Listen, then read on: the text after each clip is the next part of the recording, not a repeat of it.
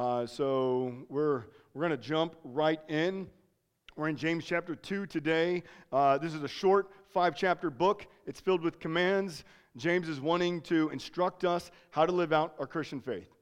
And what we've seen is that our faith in Jesus is meant to be visible. What that means is God called us to live a certain way, a particular way. When the world looks at us, when it looks at the church, they're seeing a picture of the kingdom of God. When our faith is visible, the kingdom of God is visible in this world. And when the kingdom of God is visible, the world gets a glimpse of the glorious rule of our King, of Jesus. So what that means is that God has saved us so we'd be a light in this world, that we are to reveal the love and the grace and the mercy of our King Jesus in all that we do. So when the world looks at you, when the world looks at me, when the world looks at a Christian, they're getting a glimpse of our King. And now last week, we finished chapter 1, and at the end of chapter 1, James kind of gives us the outline for the rest of the book. He says that he's going to be talking about the bridling of our tongues, the caring for the poor, the practicing of holiness. And now as we begin chapter 2, we're going to be looking at what it means to care for the poor. Now remember, our actions are meant to reveal our King. So James is going to call us to love and to treat the poor just as Jesus did when he was here on earth. So when we look at the Gospels, we see that Jesus loved the orphan, the widow. He went into the house of the outcasts of society. He went to those who were deemed unclean. He went where no respectable man would go. And so our point for today, what we're going to see is that our love for the poor, it reveals the gospel and our love for our King. So that's what we're going to see is as we love the poor, it reveals our love for the gospel and our love for our King. And so if you have your Bibles, I'm going to ask you to stand, and we're going to read James chapter 2, verses 1 through 8. Chapter 2. My brothers, show no partiality as you hold the faith in our Lord Jesus Christ, the Lord of glory.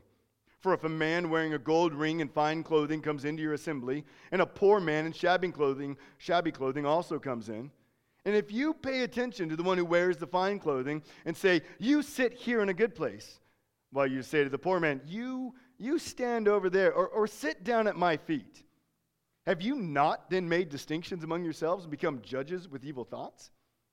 Listen, my beloved brothers, has not God chosen those who are poor in the world to be rich in faith and heirs of the kingdom, which he has promised to those who love him?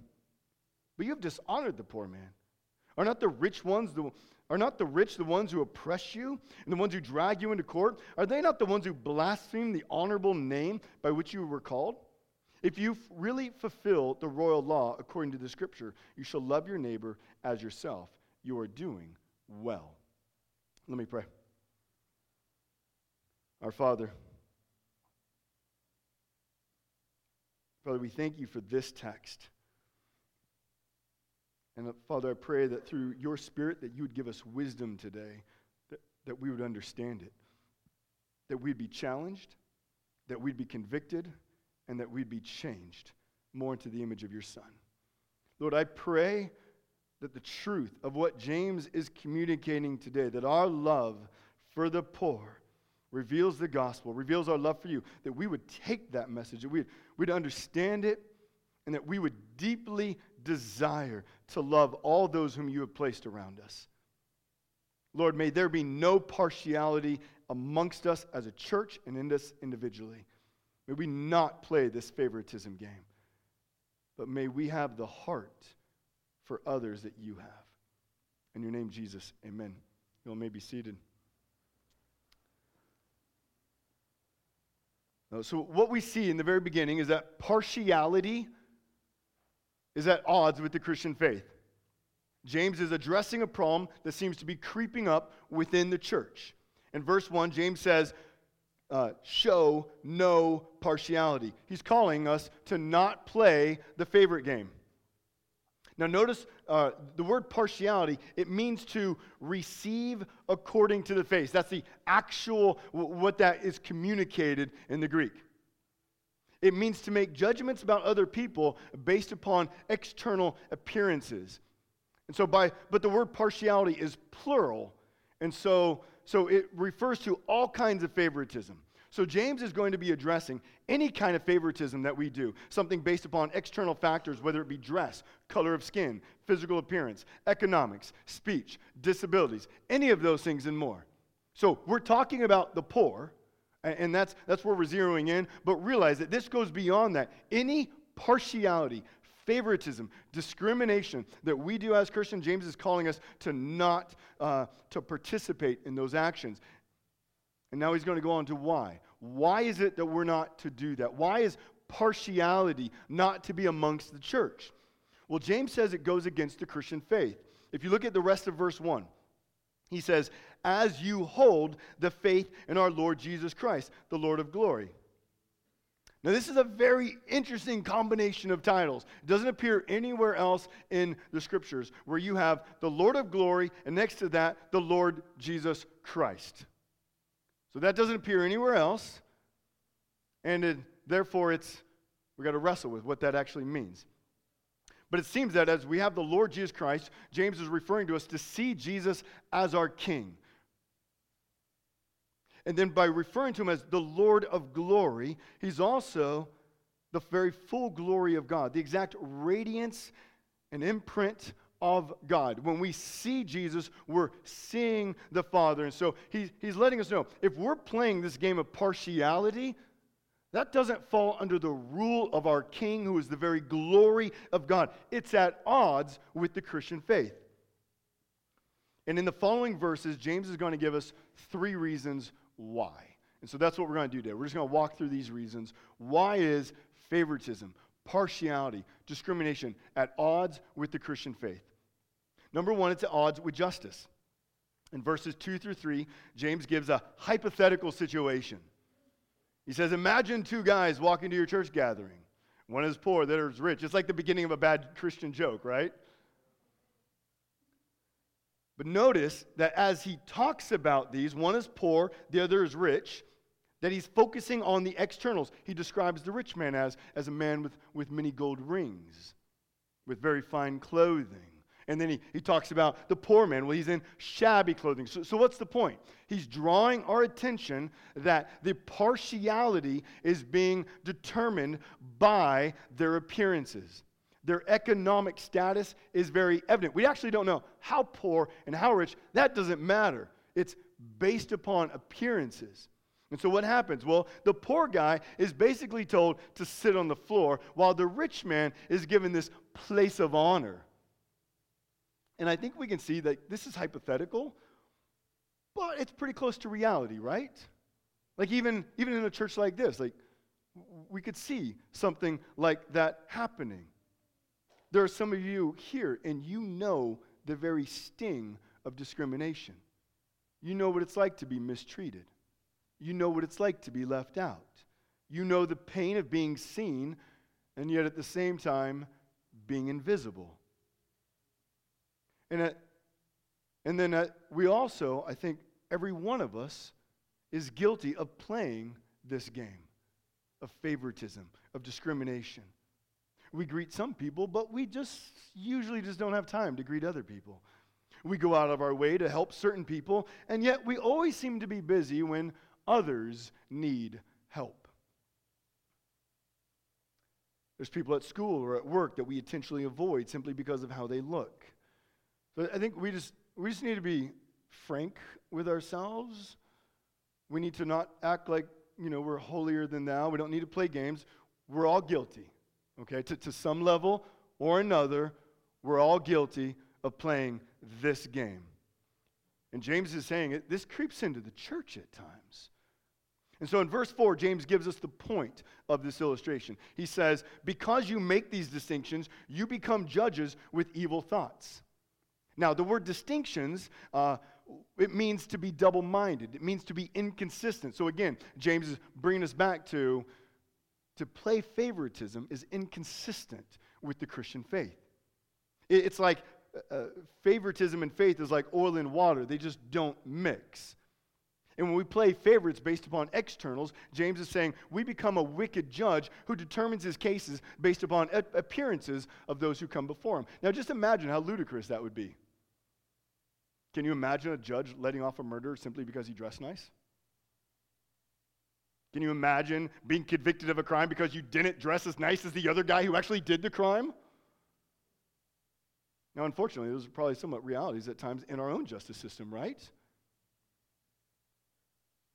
You see, when we discriminate, when we play favorites, we're actually not interested in justice at that time. We're not interested in doing what is right. We're only interested in doing what is best for us. I'll treat this person well because that will benefit me. They can improve my social status. They can make me feel good. And we'll return to this later in the third thought and the third point. But throughout all the Bible, what we see is that God is regularly calling his people to reflect the justice of the kingdom of God. Like passages like Micah chapter 6, verse 8.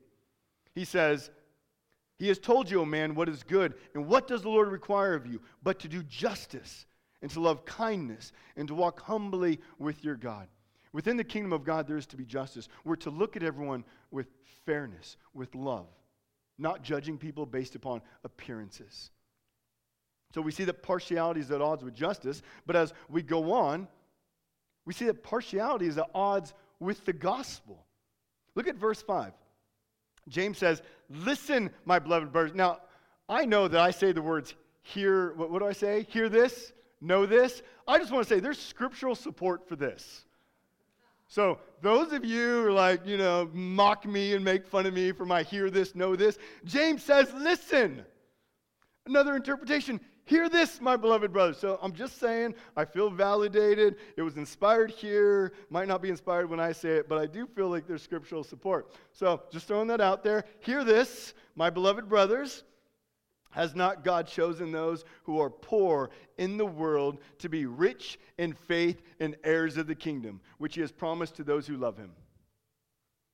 So all throughout Scripture, we see that God loves the poor. And we looked at several passages last week, like Psalm 68:5, where God, he calls himself, "I am the father of the fatherless."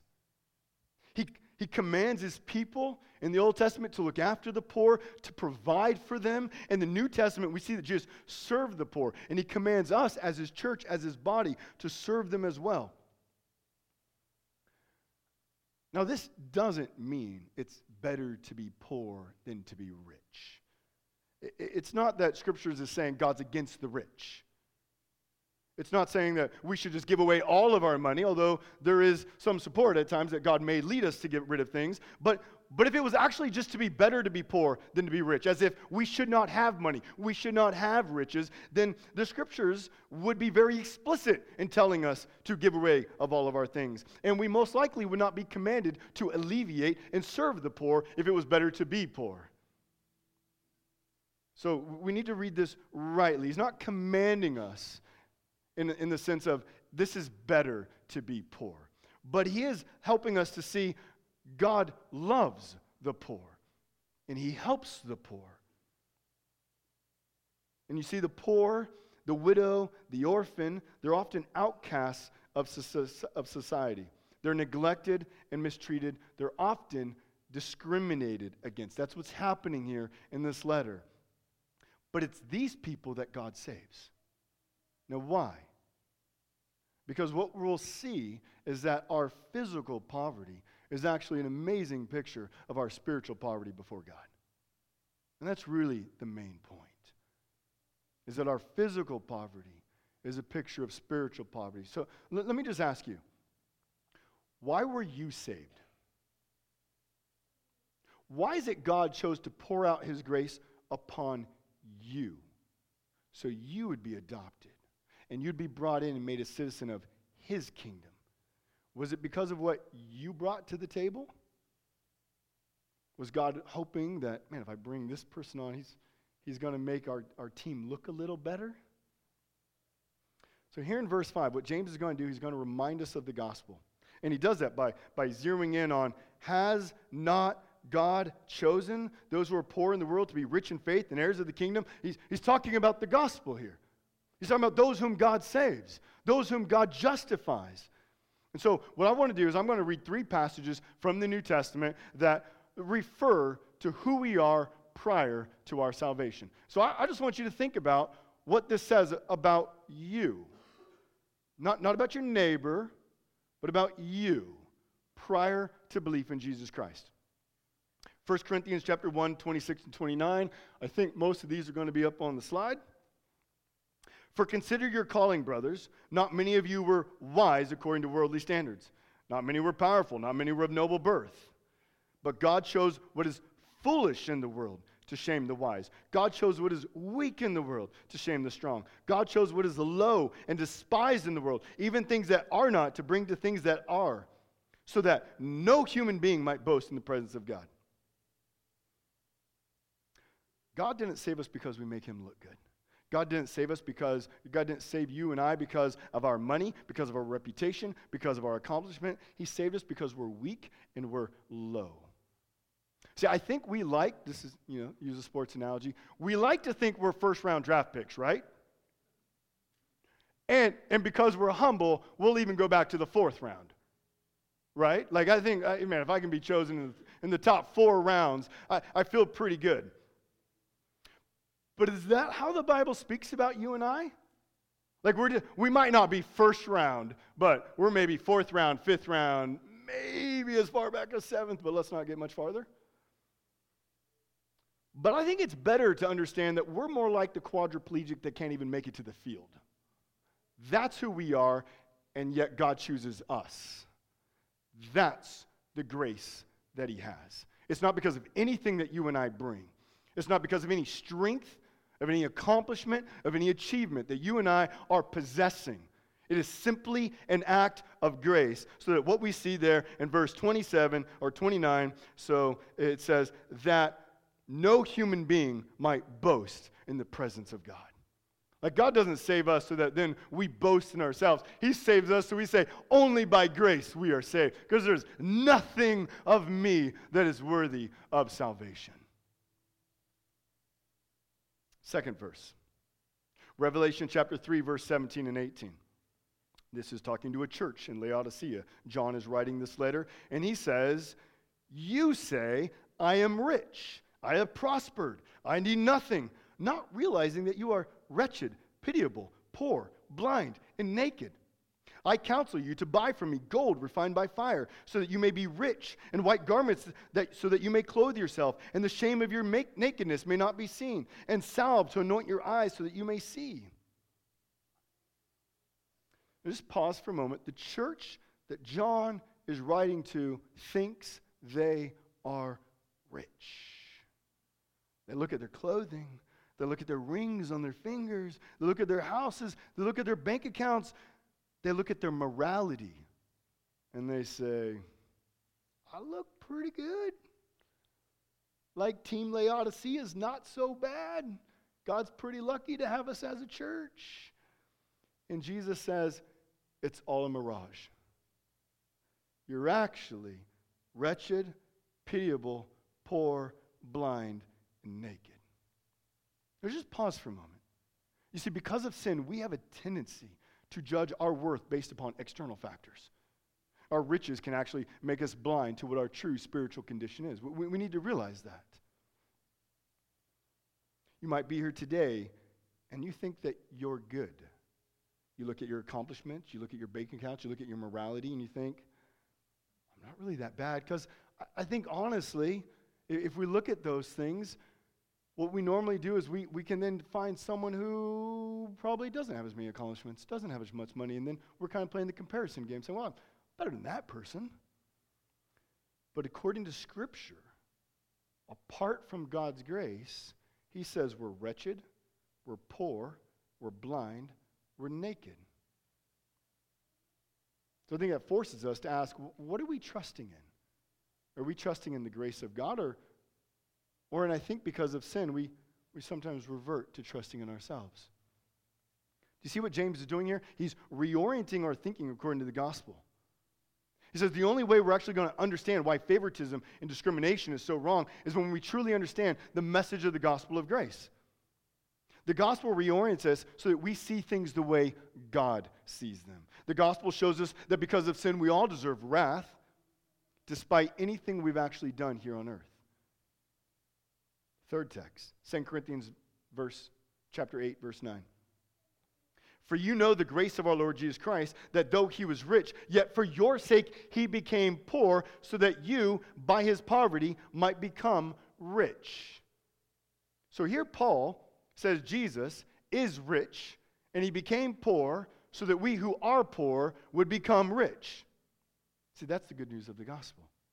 The good news of the gospel is that God gives grace and mercy in the midst of our poverty. The good news of the gospel is that Jesus didn't stay in the throne room. See, Jesus comes in the flesh and he serves us to the point of death. And he holds nothing back. He didn't hold back his love, his grace, his mercy, his compassion. All of those are extravagant. Aren't you glad Jesus didn't just hang out with those who look like him? He'd stay in the throne room. He never would have come to earth. You see, this is why we serve the poor. This is why we don't play favorites. This is why partiality, discrimination, favoritism, it's at odds with the Christian faith. By extravagantly and intentionally serving the poor, we're showing the extravagant and intentional love of our King. But there's more to the verse. Jesus doesn't just serve the poor. What does he do according to the verse? He becomes poor. He identifies with the poor. He enters the world in a scandalous birth that probably marked his reputation for the rest of his life. He was hung naked on a cross. He never traveled very far. He had never had many possessions. And when he's hung on the cross, he's hung naked. And he did this so we would be rich. He did this so that we would be given an inheritance in heaven, undefiled, unfading. So listen, we serve the poor. When we serve the poor, it's as though we're serving Christ, who became poor for us. If we don't have time for the poor, think about, what does that mean? We don't have time for our King. If we tell the poor to sit in a corner, we're telling Jesus to sit in a corner. Do you see how the gospel is shaping everything about how we look at the poor and how we serve and how we treat others? This is why it's so important for us to be in our Bibles. This is why we have men's Bible studies, women's Bible studies to meet during the day and at night and every other time. This is why it's important for us to be in the Bibles individually, regularly. This is why it's important that we gather as a body at this moment, that we'd come under the teaching of God's Word. Because we don't read just to better understand the storyline, although that's good. It's good to know how the story moves. But we're reading so that by faith we grow in our understanding of our God and how he's lavished his grace upon us in Jesus so that we'd be transformed more into the image of Jesus. That's what we're doing. We're reading so that our faith would be visible. Thus, the King would be visible. Thus, the kingdom would be made visible in the way we act. Our love for the poor is a means in which we reveal the gospel to this world. It's a means in which we love our King. This is what James is doing here as he's exposing the sin of partiality. Number 3, it's at odds with the kingdom. Earlier, we said that when our faith is visible, the kingdom of God is visible. And the primary way we reveal the kingdom of God is by our love for one another. All throughout the Old and New Testament, we see that God's people are to be characterized by love. Leviticus 19:18. This is one of those passages that's quoted, I think, most by Christ throughout the entire New Testament. He says, "You shall not take vengeance or bear a grudge against the sons of your own people, but you shall love your neighbor as yourself. I am the Lord." So he gives this verse, he gives this command, love your neighbor as yourself. I am the Lord. When we wonder, why do I? Because we look at our God who is love, who has loved us, and so now we love one another. Jesus, when he comes into the New Testament, he says in Matthew 22, verses 37 to 39, he says, "You shall love the Lord your God with all your heart, with all your soul, and with all your mind." This is the great and first commandment. And the second is like it. You shall love your neighbor as yourself. The evidence of our love for God is that we love one another. And what does that love look like? There's no discrimination. There's no partiality. There's no favoritism. There's no basing our relationship upon externals. And so this is where we come into verse 8 here in James. James says if we love our neighbor as ourselves, we're actually fulfilling the royal law. Well, what's he doing by saying the royal law? Well, he's referring back to Jesus, our King. He's referring to the kingdom of God. He's saying that love for one another is the royal law of the kingdom. It's our love for one another that reveals our King. It's our love for one another that reveals the kingdom. When we love one another without partiality, without discrimination, then we're showing the life within the kingdom. But notice in verse 6, you see, because of favoritism, the poor man has been dishonored. Rather than living as a citizen of God's kingdom, we're living like the world. Gospel amnesia has set in, and we see that when that happens, we revert back to our old selves. And notice the foolishness of this favoritism. Look at verses 6 and 7. James says, aren't the rich the ones who drag you into courts?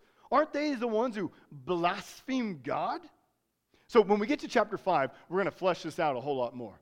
But in chapter 5, what we see is that there's these rich people in the community, and they're oppressing people in the church. The rich landowners have hired people within the church to work the land. And then rather than pay them, they've withheld wages from them. So very likely, those within the church, they're thinking, hey man, the rich guy showed up. Let's give him the good seat. Let's make him feel really welcome. Let's give him all the honor. Because, I mean, if we treat him well here, over in the workplace, he'll probably start passing those checks on to us. He'll treat us better. If we honor him, scratch his back, surely he'll scratch our back. So the church is overlooking gross sins, compromising the testimony of the gospel, all so that it would be more comfortable. You see, partiality is not about loving others. It's about loving ourselves. Partiality is about advancing our kingdom. But we've been saved that we'd be citizens of God's kingdom. So it's foolish to live for any kingdom other than God's. Just as the waves of an ocean, you've seen this. You go out to the Pacific, you build a sandcastle, the waves come in, tide comes in, and what happens to that sandcastle? It's washed away. That's exactly what happens to all the kingdoms of this world. All the kingdoms of this world will simply be washed away, and only the kingdom of God is going to be left. And what we see as we get to the second part of James, chapter 2, which we'll look at in a couple weeks, we'll see that the church is called to care for those within the church. So when we're hurting, we don't need to manipulate those outside the church. We serve one another. We share our resources. We see that in the book of Acts, where they share all that they had so that no one would have need. In the beginning, I said the main point is our love for the poor reveals the gospel and our love for our King. I want to take a moment. I know there's some here like Jim and Nancy and Mary, and they serve the poor every single week.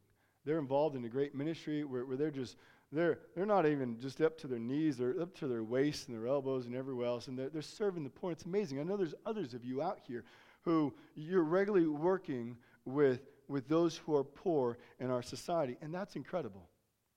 But one thing for us to see is that the poor here in James is not to be limited to the homeless. We'd be actually wrong to limit it to that. Because when we get to chapter 5, what we see is these poor are not homeless. They have jobs. They're working. The problem is that they're being mistreated, and now they have great needs.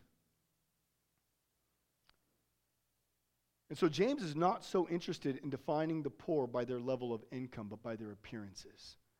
James is warning us about treating people differently based upon external factors. The poor could be those who are disabled, a minority race, the homeless, orphans, widows, those who live just above or just below the poverty level. The point is that as the church, we're called to love them. Within the church, there's no favoritism. When the church, it doesn't matter how we're dressed. We're going to give you the place of honor no matter what. According to the gospel, because of our sin, we are all counted poor, blind, and naked. That's what we saw in that Revelation 3.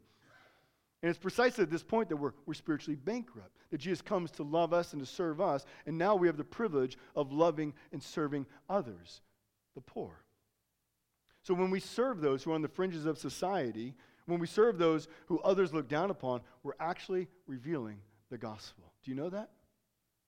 You're revealing the heart of the gospel. Now, you're not revealing the message of the gospel. We covered that last week. No one gets saved by your actions.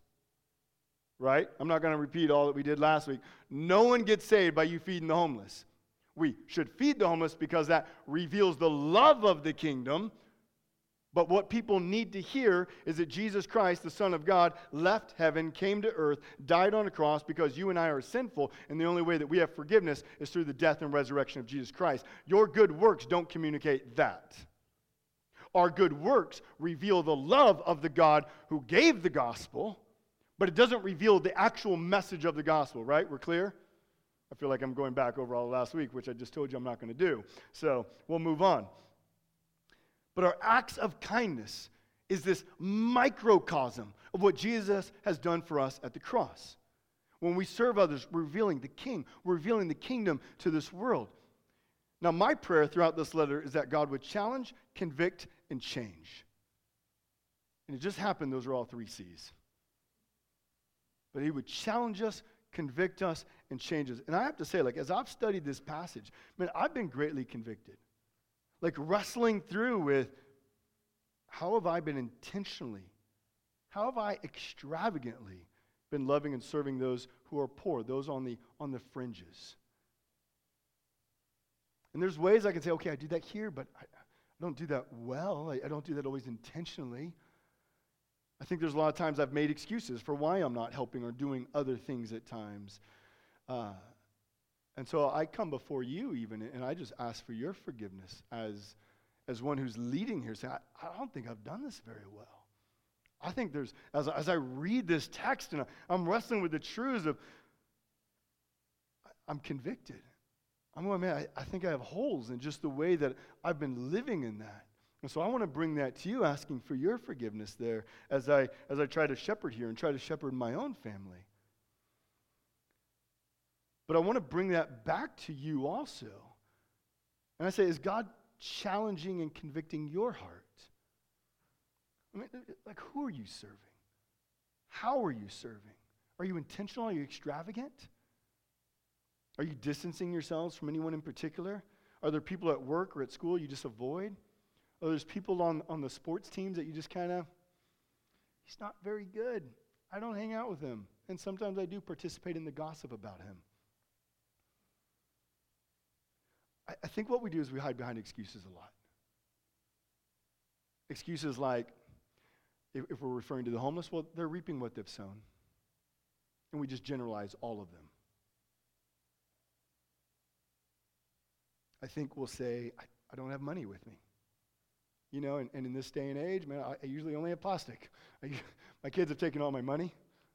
I have quarters, dimes, and nickels, and usually those are absent too. But I'll say, I don't have any money. I surely can't help that guy. I got nothing to give him. Or I'll say, I don't have time. But then if we're honest and we kind of look back on ourselves, do we plan for it though? Are we intentional? Do we just keep some money in the car?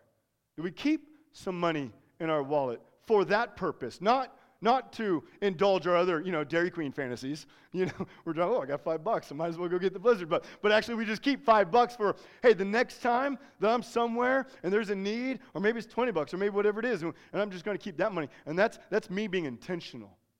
And that's now me actually going to budget to meet whatever needs God begins to place around me. Or we say, well, I just don't have time. I mean, I got to get home for dinner. They can't eat without me. But it's things like that, like, why don't we have time? Are we never having time? Are we that busy? And of course, I know we live in this society where we say we're busy, and I say that a lot, but if we're not careful, we use that for excuses for just doing the things we want to.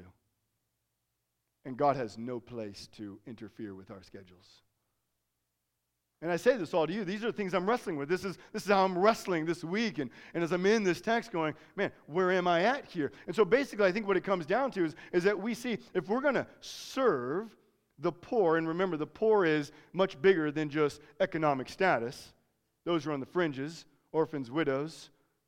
economic disabilities, physical disabilities, so many other things. We're going to have to be intentional, and that's going to mean there's going to be a cost. It's going to cost us our time. It's going to cost us our comforts. It's going to cost us our convenience. But isn't that the gospel? Like, just think through it. Isn't that the gospel? Like, Jesus left heaven.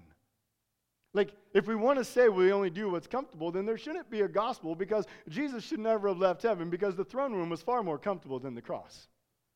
Right? But we love the gospel. We boast in the gospel. And now we have a very beautiful and humble way of demonstrating the gospel in our everyday lives. And it's by not playing the game of partiality. It's by looking at others and saying, how do I love them? How do I not let externals dictate who I serve, who I hang out with? But I'm going to hang out with the guy at school who no one else hangs out with. I'm going to invite him over to my house. I'm going to invite the guy at work who's awkward.